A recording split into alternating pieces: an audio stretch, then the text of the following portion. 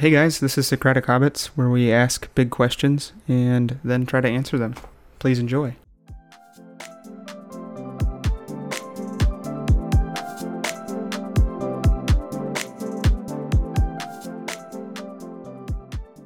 Do you want to talk about why I thought that we should be a bunch of anarchists, if that's to recall? Why you thought that was moral? Yeah. Why anarchy is moral? No, why? I think actually it was why there is no biblical warrant for, and in your phrasing, why there's no biblical warrant for government. Yes. Which, if you listen back to that episode, I definitely do not say. Okay. And I definitely don't think that. That's good. I was disturbed when I heard that. You didn't, I don't know what I said that made you think that, though. I don't know. I definitely thought I heard it, which is kind of interesting. Well, you had said there was, I don't recall, but we were basically arguing about Genesis. I want to say 6, but I don't think it is because I think that's 9. 9? 6 is the start of the flood. 9 is the end. That's what I was thinking. I was thinking 6 was Noah, but and I was like, I don't see it there. And you were like, well, clearly Daniel doesn't think there should be any kind of government at all. Oh, okay. I could see that. I don't understand how. Oh, I mean, I could see how that would play in my mind to go from how it could have seemed to me, like you were saying, I don't see it in the Bible. And you were intending to, like, what you meant was, I don't see it here in the Bible. And what I heard was, I don't see it in the Bible. I think I even said I saw it in Romans, though. And you were like, afterwards. But then you wrote the notes afterwards, didn't you? The note in our show notes. I haven't done that one yet, I don't think. That was where I saw that you thought I didn't have a biblical warrant for government, or I didn't see one in the Bible. It doesn't matter. Oh, that's true. Yeah, it doesn't matter. Yeah. For everybody who was on our non-podcast, specifically you, James, all of that audio was unusable because of, I won't say whose children, but because of children, almost entirely, and everybody just talking over each other, and audio starting at different times was really difficult too, because Kyle, when you jumped in after you had been on mute for a while, it just ignored that entire section. Interesting. And then David came on a little bit later, left early, and something cut out either with the what do you call it?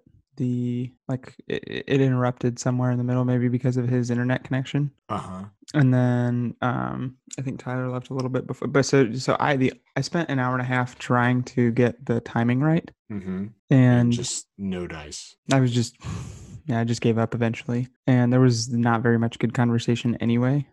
I think not for this medium. I'm not saying it wasn't a good conversation. Just too many inside jokes. Yeah. And there were a lot of inside jokes and very offensive things that were said by all. I just don't feel like publishing that. Anyway, Not how are you? Anyone we know says offensive things. I do. Yeah. So you say offensive things. I say offensive things. David says offensive things. Tyler doesn't. He's in the clear. And James is pretty good. Although James did spend way too long on his recipe. It was so in depth. You asked for it. I did, but you see, yours was about as long as mine. I think you knew I was joking a little bit more than other people did. I mean, I really appreciate all the recipes that were shared at that time. But that was the only usable section. You want to publish one with just us saying our recipes? It's up to you, man. This is my deal. All you do is talk. You used to do transcripts. Yeah, I got in the middle of 3 of them and then haven't made any progress since then. Is that just haven't tried to make progress, or is there something you're stuck on? I just haven't tried to make progress. So you gave up? Yeah. It's all right. Distracted by other things. Yeah, like hunting for deer. I actually haven't gotten to do too much of that yet. It's more like planning a bachelor party for my brother. Okay. And running a bachelor party for my brother and doing design work for James. For some reason, I thought he wasn't getting married for a little while. December? A month? That's not even a month. That's 2 weeks. Today's the 13th. Well, it's a month from now. Oh, I see. Yeah, no, I don't know. Maybe it's somebody else who got engaged recently that I'm thinking of. Although I don't know that many people who are doing that anymore. My sister got engaged today. Oh, that's exciting. Mm-hmm. Congratulations, Kyle's sister. Well, how are you doing? I'm doing great. Yeah? Why is that? Well, it's sort of funny. Actually, at my brother's bachelor party, I was supposedly exposed to COVID along with everyone else. Mm-hmm. So we're all now working from home, or one guy came over and he's doing a quarantine party with another guy who was there. But it's been pretty funny because the guy who tested positive, he's just had a cold. He has 9 people who were close contacts of him for Mm-hmm. various reasons. And so far, I think 6 of the people have gotten test results back and they've all been negative. A buddy of mine, his daughter got COVID and they didn't realize it. Uh-huh. And they all just, they lived together and nobody else got it. Yeah. In the house, there was 3 others. They're probably wearing masks. I don't think so. Well, so the study that was used for basically determine the efficacy of the tests, it went through that last night with one of the guys who was there. And the basis for the study, I guess, was looking at different studies. So it was a meta study on all these different studies that had people who had gotten COVID in the same household, and then looked at what the rate was at which other people got COVID from Mm-hmm. people in their household. And it was, depending on the study, between 11% and 44% of close contacts in a household got COVID. So does this guy have 9 people who live with him? No. Okay, so they're close contacts for other reasons as well. Yeah. As well as his household, if he Yeah. presumably has some of them. Yeah. Okay. Well, my father-in-law just got COVID. It's not very fun, he said. He's in his 60s. No, he's in his 50s, early 50s. Yeah. I mean, but that's the weird thing about it is, like, some people get it and it knocks them out. And other people get it and they don't even know. Yeah, I mean, he does seem all right. He's just Right. not very happy. I think he Yeah. doesn't have a fever, but he's got a headache and he's pretty congested. Like, he just seems like a really bad, like almost sinus infection or bad cold or something. Right. Like a flu right. without the temperature. But Yeah. The other interesting thing was, so I was reading a study on, I mean, you've probably read the study on the heart damage from COVID, right? no, I've read headlines for it though. So does that count? No. Unless you're a millennial. Oh, I am, and so are you. Yeah. But so the first time I read through the study, I didn't know as much about the different types of heart damage, and they went and researched that a little bit and went back and reread the study. And it was interesting to me because at first I thought, oh, wow, they found 78 out of the 100 people had heart damage, right? Mm-hmm. And then you go through and look at what they listed out as heart damage, and there are a couple interesting things that popped up.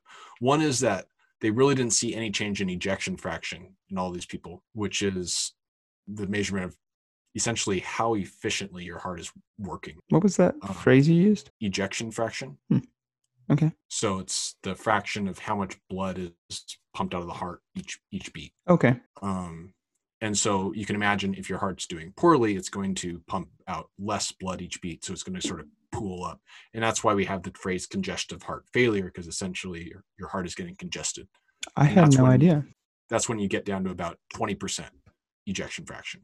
So you're only pumping out 20% of the total volume with each beat.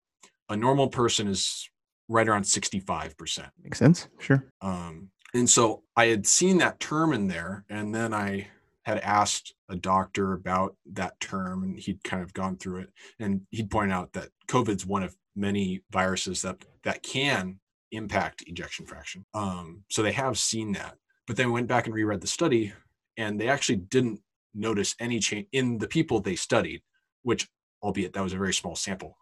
Was it only 100 people? Yeah, it was 100 people who had COVID and 100 people who had not had COVID. So, and this gets to kind of the second aspect of this, which is that there wasn't really any decrease in ejection fraction from a healthy person. But when you looked at the two populations, there was, I believe, there was evidence of scarring on the heart in 78 of the people who had COVID. That seems bad to me. And there was, to varying degrees. Kyle, can you confirm, is scarring of the heart bad? It would seem so, yeah. Okay. Like it's not a thing that necessarily it's not a thing you want on your heart. Okay. But what was sort of annoying to me about the study was they said they had two representative. The control group was a representative sample as compared to the group of people who had COVID, What do you call that? There's control and this studied population. sure. Okay. All right. So is it That's not the term, but no. But so what they were saying was that the control population and non-control population were had the same attributes. And they were when it came to age, like they both centered around 50 years old, plus or minus 15 years. But what they didn't do is they didn't go out and find a cohort of the control group that had similar rates of diabetes and obesity to the non-control group. was the control group like a bunch of triathletes and the others were I don't know. I don't think they're triathletes, but they didn't have. They had a note that the one difference here is that none of our control people had diabetes or obesity, but some of our non-control people did. So I hear that and I go, okay, so you had 22 people who came out of COVID scot-free. perfectly fine. Yeah. And then a certain percentage of the people, which you didn't document in your paper, came out and had scarring. But we don't know how many of those people had scarring because of COVID and how many of those people had scarring because of other lifestyle factors. So are you saying that they 78 people had scarring, not necessarily because of COVID? Like they didn't know that they didn't have it. They don't know that they didn't have it before. Right. Okay. Right. Well, that seems problematic. I mean, it seems likely that a number of those people did have scarring Did? because of COVID. Yes. Oh, okay. Yeah. Just given the numbers, I can't imagine 78 of them were either obese or, I mean, it is a study on Americans, so maybe 78 of them were obese or had diabetes. I mean, isn't the like regular number like 50% of people? It's scary high, especially if we're going to be paying for it as taxpayers. Yeah. So if it affects your wallet, it's scarier than if it doesn't. Not if they're suffering. I guess you want people to be free to make their own damaging lifestyle choices. Right. That makes sense. And yeah. Well, and then also not to have the other thing this impacts is if you do have sorry, this is kind of a bit of a rabbit trail, but what we do is rabbit trails. Right, but we've gotten feedback that we should not rabbit trail so much. I disagree with that feedback. Just to you like the rabbit trails? I think somebody wanting to participate in a conversation with us that we're having is actually a very good sign, not a sign that we're not being focused enough. And see, we did it again. So now we're talking about something else. But that's the kind of the nature of our conversation. I don't we didn't go over Lord of the Rings this time. I do have a transition noise now, so that'll get used maybe. Nice. But yeah, no. Let's talk about feedback. Let's talk about feedback in its specific slot. Okay. You can finish your rabbit trail about this COVID study. So the rabbit trail off of the COVID study has to do with single payer healthcare being based off of the general population, because in order to facilitate a single payer system, which can, I mean, we've seen it work in places like Britain, Europe, I mean, Canada. What does single payer system mean? Does that mean the government pays for it? It doesn't have to be the government, but essentially you have a monopoly on a third party payer for your healthcare. So there's the whole population of a group or country pays into a pot, and then out of that pot, doctors and medical staff are paid from that third party. So the idea would be like in our paycheck, the same way that we have Social Security taken out now, we would have a healthcare item, and everybody in the entire United States who received taxable income would pay into that. Yes. Probably as a line item on their paycheck. Something like that. I mean, we already do that for Medicaid, right? Or Medicare. It's Medicare. Yeah. Okay.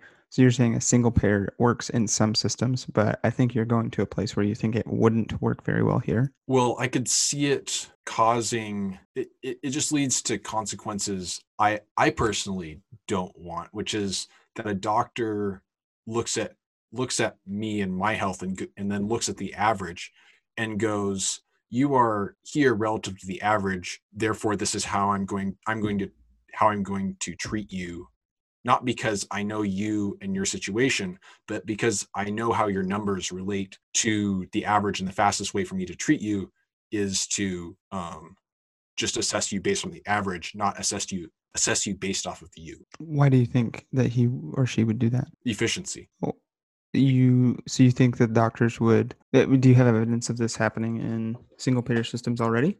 Is that an experience that you've read about or heard about, or is this you just, intellectualizing what you think would happen based on This is me relaying. I haven't read about other single payer systems. I mean, I do know that Canada has a ridiculously long line when you I want mean, yeah, for elective stuff. Well, for stuff that's deemed elective. So, example, I have a friend who in the UK, his dad had a heart procedure and he got delayed for like 9 months because it wasn't viewed as an emergency. Like he mm. could have had a heart attack at any time, but unless he was having a heart attack, they weren't going to do the surgery until it fit into the schedule. Yeah. Well, and I know, gosh, it was like a teacher's buddy there was like some weird law in Canada. They were up at Whistler and he had a Mm-hmm. skiing accident and the doctor couldn't give him morphine because of some Canada law or something like that. Maybe it wasn't even morphine. Maybe it was like hydrocodone or something like that. Mm-hmm. But he had broken a bone. He was in a lot of pain. It was like, it might have even been I don't remember if the name is like external fracture where it's sticking through. Anyway, we couldn't give him morphine. And my teacher was basically like, you can't give him morphine. I see the morphine there. What happens if I steal it from you right now and give it to him? And they were like, we can't do anything about that. And so he did.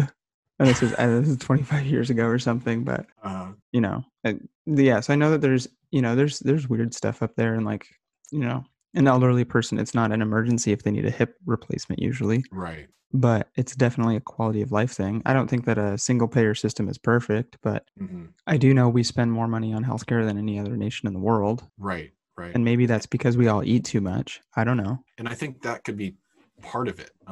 Maybe we should start limiting people's food intake. No more buffets. Portion sizes. I mean, you could, Mm-hmm. I mean, that's the tack New York has taken with soda, right? They've started taxing soda like cigarettes. yeah, and New York is way skinnier than it used to be. It's working. Have you seen the data on that, or are you joking? I'm joking. Sorry.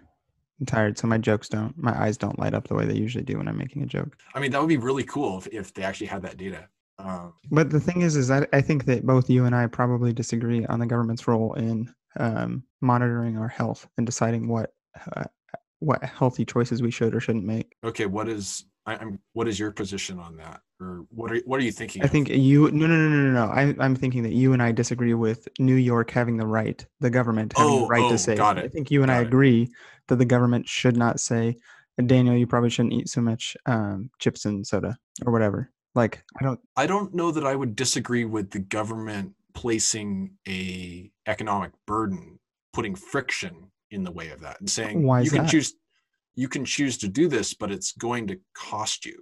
How does the Constitution give the government the right to determine whether we make healthy choices or not, or even to benefit when we make what could be construed as unhealthy decisions? This goes back to. I agree with that point, and I think you're spot on. And I think this kind of goes back to: are we going towards the ideal? And I think the ideal would be that the government would not do stuff like that. Where I think we are at right now is the fact that the government is taking a, a more significant role in um, programs and uh, government funded programs that are associated with healthcare and healthy living. And so if we're going to let the government into programs like Medicare and Medicaid, then it is the government's business to try and enforce or encourage. I hesitate to use the word enforce. To encourage. Enforced through economics. I mean, economics would be their main use of force in this situation. They're not going to physically But I mean, it doesn't actually change cigarette smoking, right? say again. It doesn't actually change cigarette smoking. It just builds up a pot to be used on people when they're on. Did you say builds up pot? Builds up a pot Oh, to be sorry. used to help people to pay for the care for people who have. Oh, that's not what they're using that money for. That It's just a piggy bank. would be the ideal. I know that would be the ideal, but that's not reality. Well, I mean, take the new law in Oregon that legalized hard drugs. The idea there is the money will be used for rehabilitation. Are they legalizing selling of it? No, sorry, decriminalized. Decriminalized So what do you when you like? Where's this extra money coming from? the possession. Like you said, increased money, right, from decriminalizing hard drugs. Let's see here. So if they're having to spend less money on police, Right. the police would keep that money. They're not going to give that portion of the budget back. I think they're taking budget away from the police for patrolling that and putting it towards rehabilitation programs. They already don't have enough money. Welcome to Portland. So is that the only place they're taking it from? Because presumably there would be money saved in a bunch of different places, unless they're going to have a big surplus, like keep things exactly the same. But that's just not how budgets work. Have you seen the documentary The Office, where Michael has like $2,000 or $3,000 extra dollars at the end of the year, and like if he doesn't use it, then Gets cut. then it gets cut. He gets a bonus, but then it gets cut and they can't use it next year. And so he's trying to figure out whether he wants to buy a new chair or the new chairs for everybody or a copy or something. I don't remember. Like that's a a farcical representation of what actually happens. Right. If I can use that word in that way, I have no idea. It just seemed to fit, so I'm going to use it. No, I think that's the correct use there. But yeah, if a government agency doesn't use budget, or it's not explicitly taken away because responsibilities are taken away, like in this example but you would have you probably already have a contract with the jail that to house a certain amount of inmates, even though that the inmates, or prison mates are going to be less. It's not like their contract is going to decrease. So yes, there's money saved, but then it's just like extra budget to do other things in the jail, like make them a playground or something. Whatever they do with extra money. I don't know. Like you'd have to take money from a bunch of different places that supposedly. And also, is it legal to sell hard drugs in Oregon now? No. That's why I rephrased it too. They decriminalized the possession of a certain amount of hard drugs. Okay, so they're not expecting money the way that they expected from pot in Washington. I see. Okay. Right. Yeah. Now, if you have more than that, ostensibly it'll be a misdemeanor with $100 fine. If you have more than a certain amount of just medicinal use, heroin, cocaine. Yeah. Meth. I was actually reading, I probably told you about this. I found it fascinating. I didn't realize that Coca-Cola used to be made with Coke and wine. And wine. That's interesting. Yeah, it was cocaine and wine, and he was really excited. The inventor of it used it to break his opiate addiction. Okay. And yeah. Anyway, it was just kind of interesting. There's a long, interesting story that goes along with that, but I don't remember the whole thing, so I'm not going to try to. Just essentially using one addiction to break another. Well, how else are you doing? Still doing it? Or do you want to get back to? Do you want to talk about our feedback? It's up to you. I mean, what I've been doing mostly recently is reading a lot and had some good conversations about how we should think about government moving forward, especially in an era that's where thought is so driven by clickbait and polarization. That's brought on by those just very shallow thoughts about the other side that leads to demonization of the other, but then also the concern about how can we actually have elections if everyone is being pulled down a rabbit hole of engagement on social media, and that engagement is driven by being more and more pulled in the direction of the side you're already on, and so there's less and less held in common. What do you think the most actually, I'll just say, I think the most important thing is to okay, let's pretend that there's zero social media for a moment. We're going to play pretend. And specifically zero social media that's driven by profit off of engagement. Well, sure. Okay. Let's just say, this is make-believe land. And I'm actually going to push that to no social media. This is pre-2000. Okay. And Kyle, what would you do to, you see that there's this problem in our society. You see it in the news or whatever, however you engage with the stories of the day. How would you change people's minds or do something about that? Because I think social media has shown that it's actually not very effective for changing anything. It's kind of like Amplifies. yeah, sure, it amplifies, but you feel like you're doing something and there's actually no like productive output that comes from it. It's a Oh yeah, I see the side of it you're going after. Yeah. you post a thing, you say this is outrageous. That's actually I read somewhere that that's the most common kind of like, that gets the most shares, that gets the most likes, that Most gets the most viral. views. Yeah. Sure, outrage. And then even though there's this injustice, let's say it's a legitimate outrage. Mm-hmm. Nothing like you did a thing. It's kind of like making a plan and feeling good that you made a plan and like, man, I was Right. productive. Yeah. Really, no, you just like did nothing actually. Mm-hmm. So pre social media, what would you do to change people? And I think there's kind of two. There's like a natural growth that would go from you. You got to make sure that your life is in order. If your life isn't in order, then you're not going to be able to affect anybody's life around you in a positive way, Mm-hmm. because you're just bringing chaos. When your life is in order, then you can affect, and once you can like share your ideas that you have practiced and shown to like have order and like to not be chaotic, like to have order, and and maybe there is some chaos still because we live in a chaotic world, and you have this. I remember at one of our first podcasts we talked about like what was in our sphere of influence, and there's these Mm-hmm. kind of like how much do if there's somebody on the street and they're like, hey, I think that Allah is God and not Mm-hmm. Jesus, we would be like, you're free to have that opinion, and maybe we discuss for a little bit, but then because we're not involved in their lives at all, we just separate and go our ways, and you may Mm-hmm. maybe never have that conversation with them again. Mm-hmm. But if your wife says that, then you're gonna like, let's There's a put it on bigger break. investment there. There's a huge difference in how much that Mm-hmm. affects you, um, and what you have a sphere of influence over. And so, like, I think that the people in my life that I can affect is maybe 20, maybe Mm-hmm. ish, and most of that's family. And then there's a few other people besides that.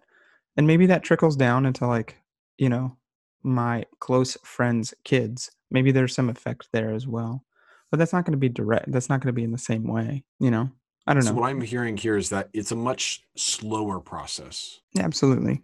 And it's also more in line. I mean, that process is more in line with how we've operated historically. Mhm. And so we've taken our brains that are used to operating a certain way, and we've suddenly given them a way for exponential amplification, a means for exponential amplification.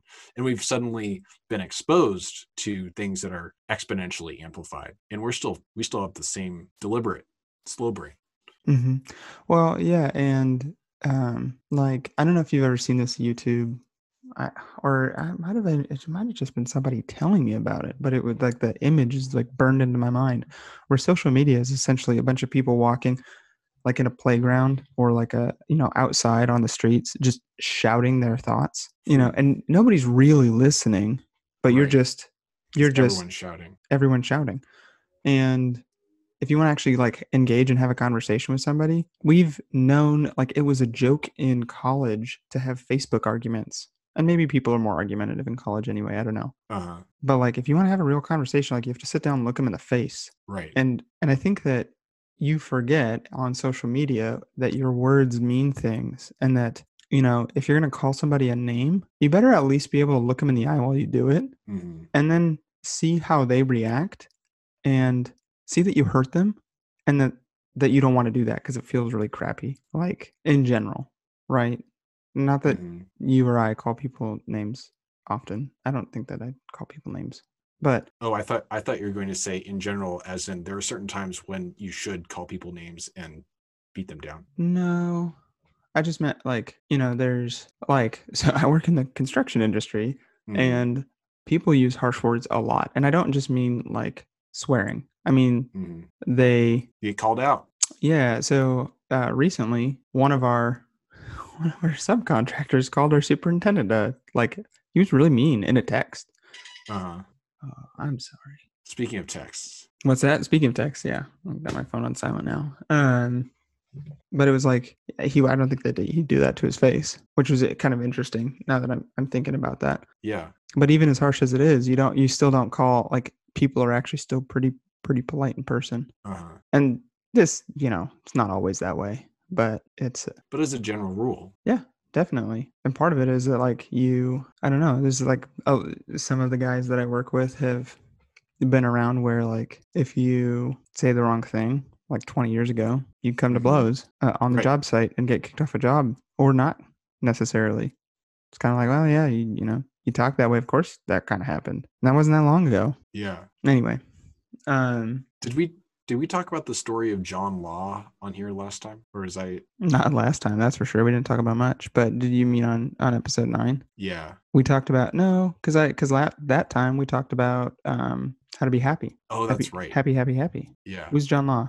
Tell me about John Law. So it's this crazy story, and now I'm trying to remember where. Oh, it was on an NPR's Planet Money, Mm-hmm. that podcast. And so if people want to go learn a little bit more, they can go there.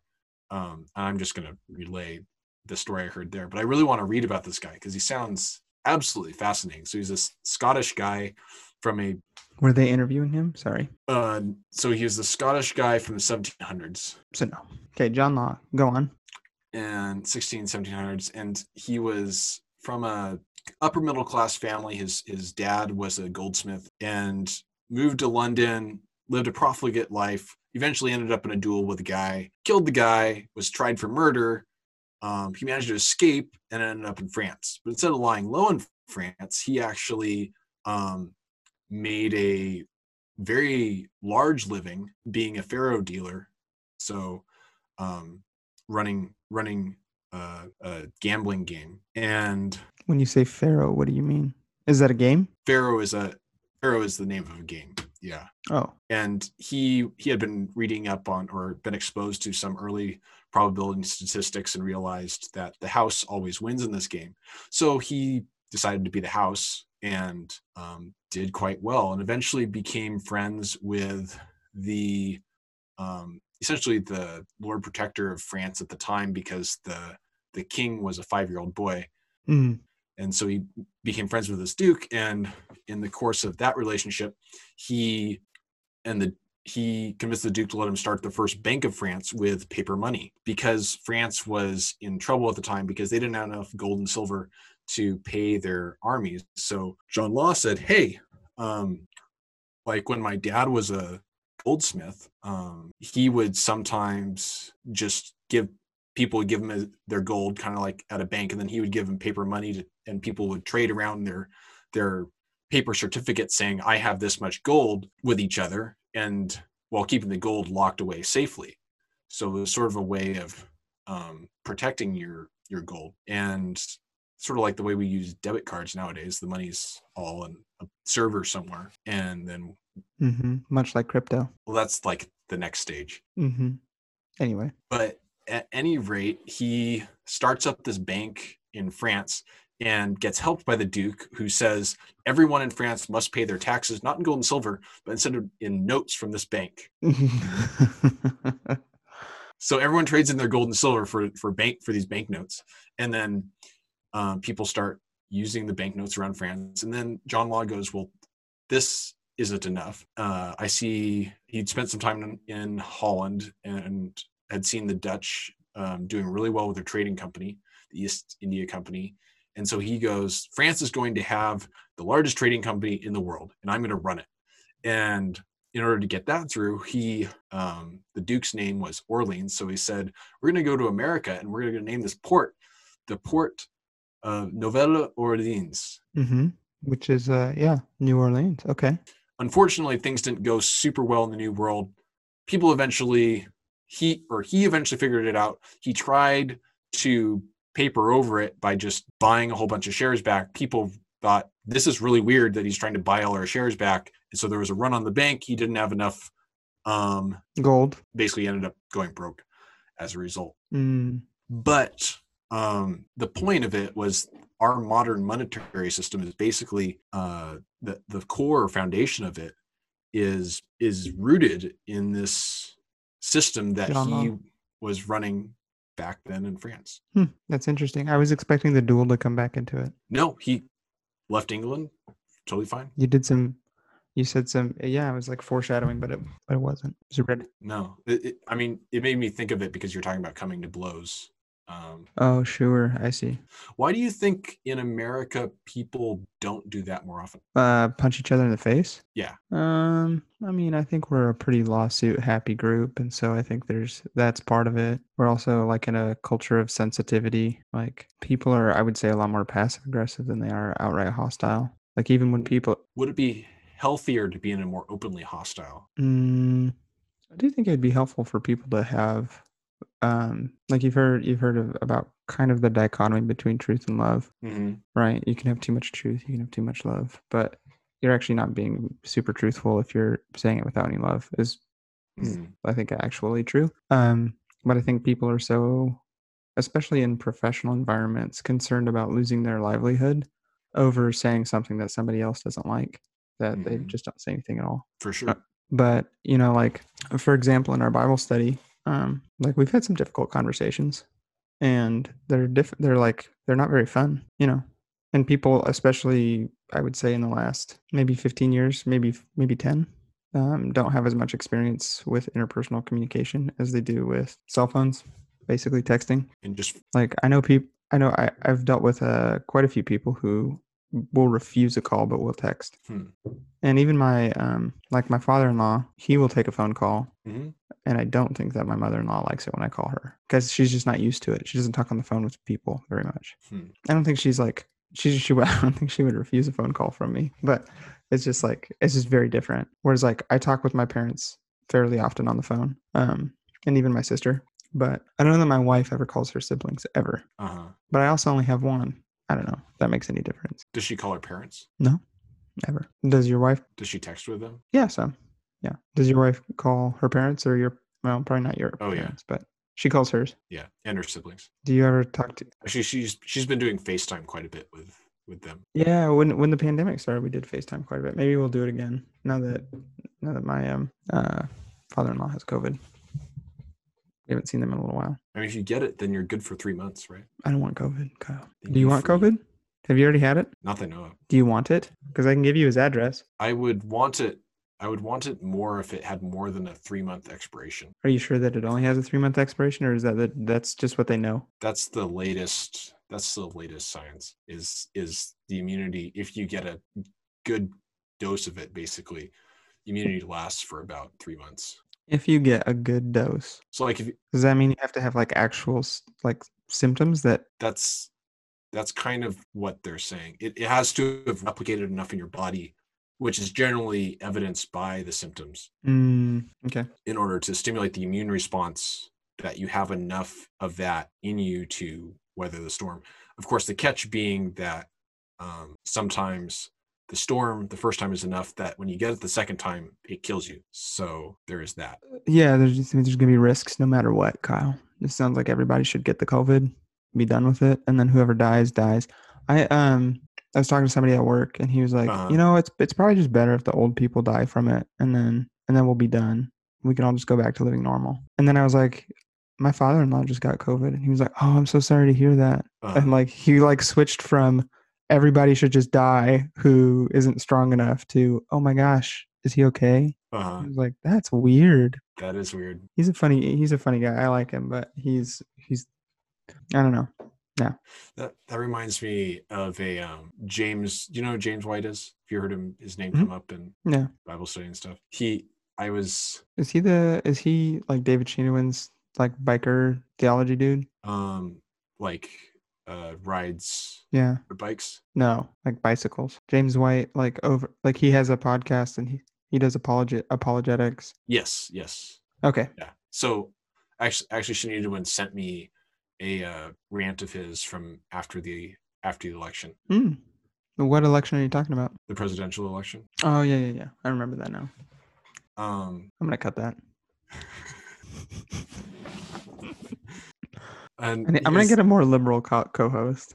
Somebody who's just a little more centrist and doesn't listen to Newsmax. Kyle doesn't listen to James White. Anyway, all right. James White is ranting, and you. Yeah, but he said some things and referenced his Twitter feed. So I thought, I wonder what he's been tweeting about. And he tweets a lot. I was really surprised to see how often he tweets. I'm not surprised. Okay. I'm not as aware of what he's up to, but The only reason I'm not surprised is because of how he talks and how worked up he gets. He's practically at that a makes a Trump lot of level of sense. tweeting, of like worked Yes. upness at stuff. Yes. Anyway, Yes. I'm pretty sure he probably does like tweet storms, like where he'll tweet a lot and then it'll, there'll be big waves. Okay. Unless he just tweets a lot all the time. I I've don't know. I didn't pay too close of attention to the dates, but it seemed like it was just continuous 27th, 26th, 25th, 24th, 23rd, going back in the dates.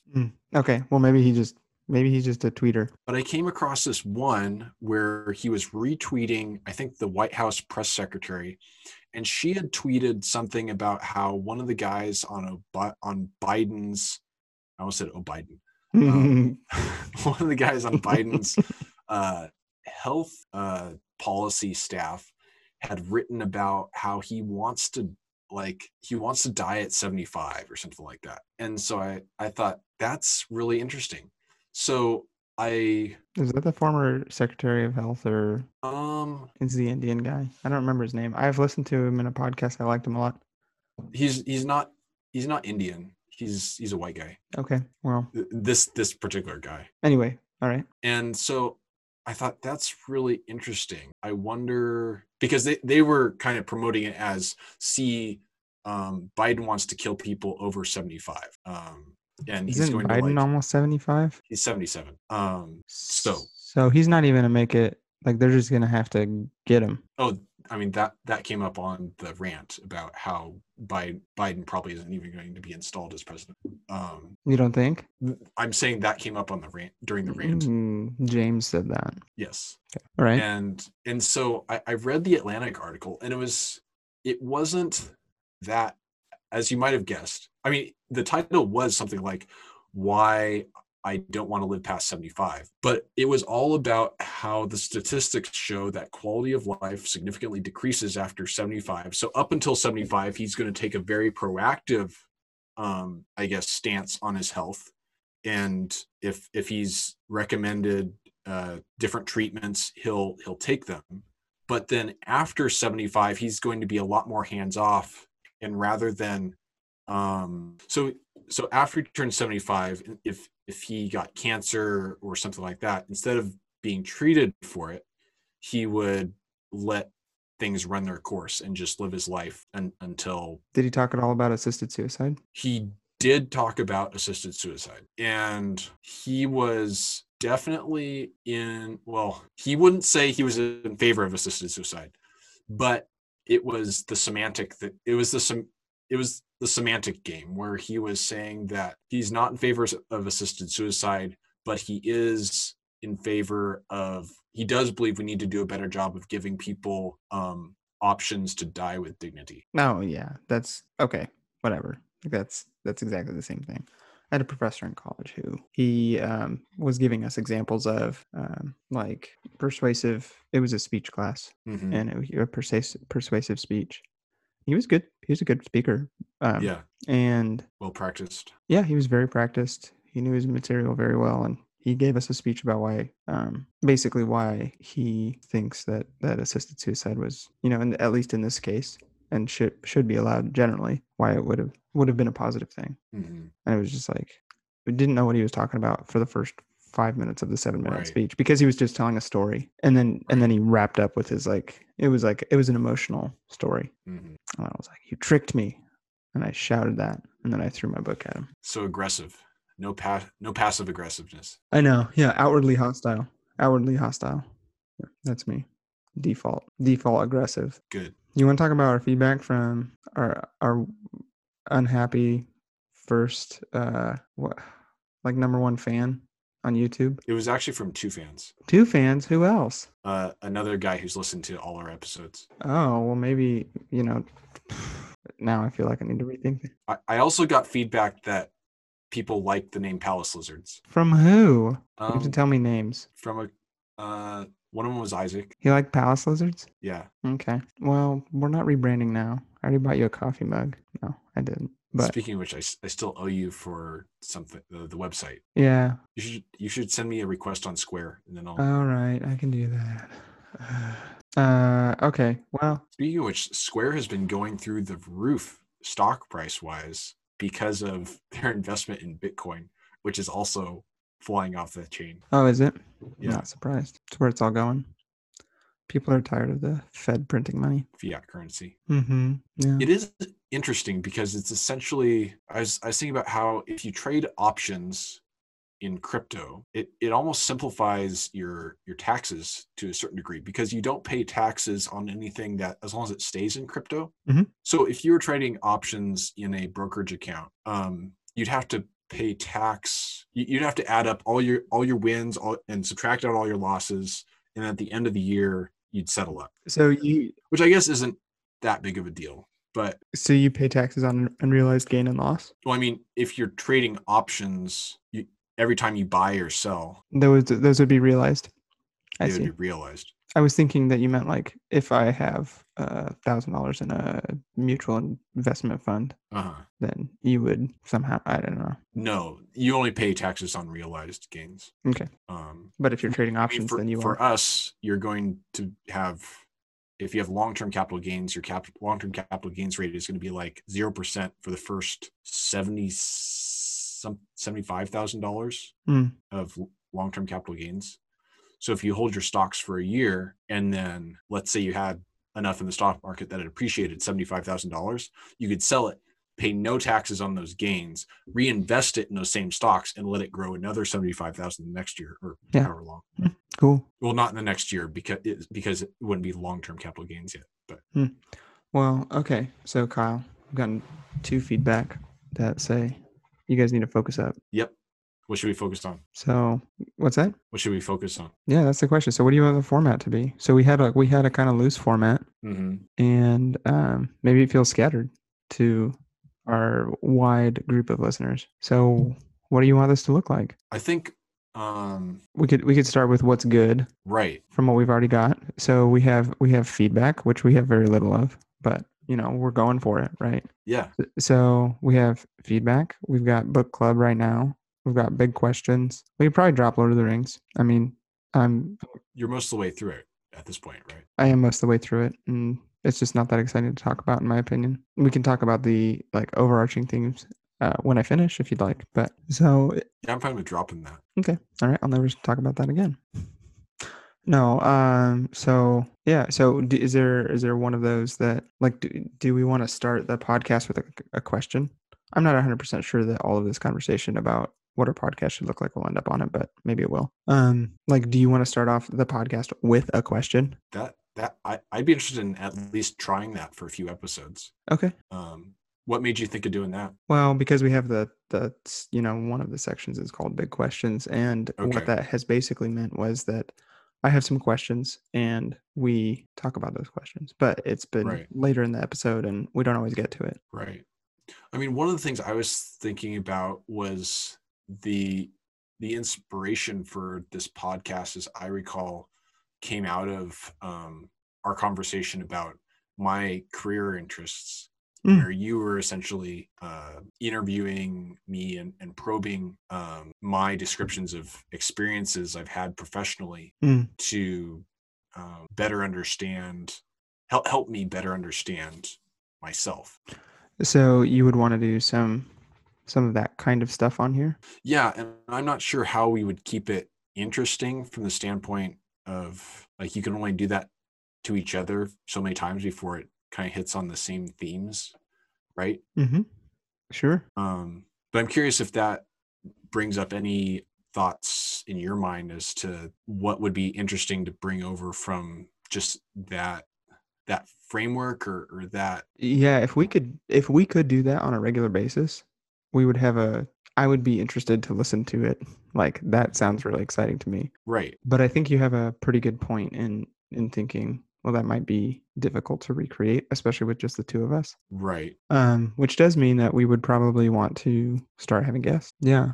So that would be one thing. The other thing is that when we deal with those questions, that can, there's I really enjoy asking thoughtful questions, and that is uh, our first episode. At the very end of it, like, why do you want to start a podcast, or why do you want to have this? Mm, Some of the things the way that you think through problems is helpful to me, and I think to others, to like actually deal with problems. And I think over the last maybe 5 episodes or 4 episodes, we've talked a lot about politics because it's been kind of in the front of our mind. right, right. Yeah, it's just like right in our face, constantly. And even now that the election is over, it's clearly, I mean, we're going to start off the podcast with an introduction of some kind, and then like, hey, how you doing? And then we'll get into a question. Hmm. And then will that be like just the starting off point, or do you want to have like another question that we do later that's related or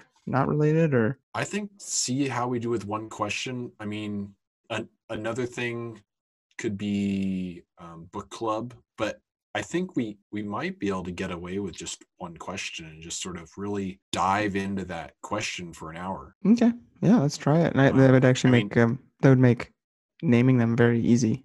It would right, be less right. they would be less free form conversation. So we would hmm I wonder how long, like, what we'll have to do, because there will be times when you probably see that I'm way off topic or have lost the thread, or the other way around too. We'll just have to police each other. I think Yeah. police ourselves. Call Okay. call our own fouls. All around fouls. Do Yeah. Do you have any questions on your mind right now Let for me. what you'd like to go over? Because I think it'd be helpful if we could be thinking about it beforehand, and it's not just sort of like hot take on this question right Oh, now. sure. Yeah. Let's not do hot takes. Let's do some research on stuff. That'd be Yeah, fun. Man, I was listening to. Actually, let's see. Those are Kyle's notes. yeah. You actually, I mean, I think we both have questions that we could discuss already in the notes. So maybe just That's where I was looking to see if there's anything. start there. Uh, I'm getting excited about this. yeah, me too, I hope actually. our two listeners are getting excited about this as well. I think we have 3 at least. There's been a few that have been on here that would be a little bit interesting to talk about. They haven't gotten stale yet. Mhm.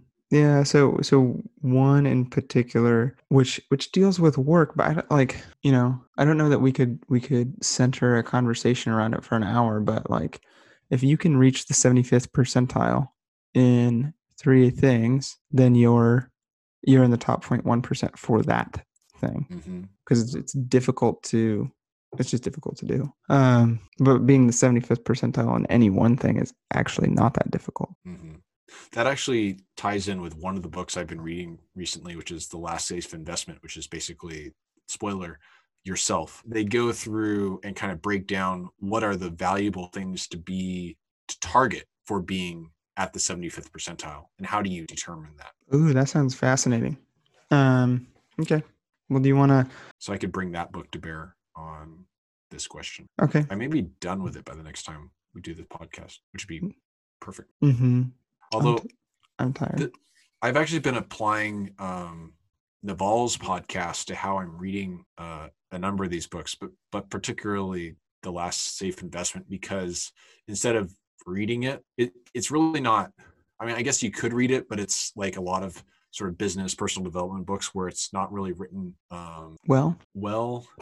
It's written in a way that you have some core ideas and a lot of fluff. Mm, And so I've just been taking a highlighter and going through and marking off the core ideas, and then just burning through the rest and not even really reading that. But I would like to discuss something around that, get to 75th percentile in 3 areas. And maybe it could be, what 3 areas do you think you want to get to be 75th percentile? And we can kind of discuss how to assess what areas would be good to get to 75th percentile in, and then we could sort of try and tease out the areas we see ourselves yeah. This is already sparking being drawn questions to. for me, so I'm gonna assume that's a good one. I'm also gonna spend some time thinking about questions that I think that we could spend an hour talking about. Or Uh, 45, give or take half an hour. no. We need to talk more than an hour, because I usually cut about 20%, Okay. because we have long pauses, because that's how conversations work, especially when sometimes you and I will have 30-second long pauses, and it doesn't feel like that when we're having conversations, but we'll have very long pauses. Actually, that came up when Joe Rogan was interviewing a guy who'd worked with Elon Musk at SpaceX, and he said he was in the car with him one time, and he asked Elon a question, and he said it got kind of awkward because Elon didn't respond. He just was sitting there for a while, and he thought that maybe he'd offended him, or he just didn't feel like answering or something. And then he came back with a really thoughtful response. So it was just weird to him because people don't normally take the time to really address questions like that. And it was this funny transition or pendulum swing from feeling like he'd done something really socially unacceptable to going, wow, like this guy cared enough to be kind of awkward to answer my question in a really helpful way.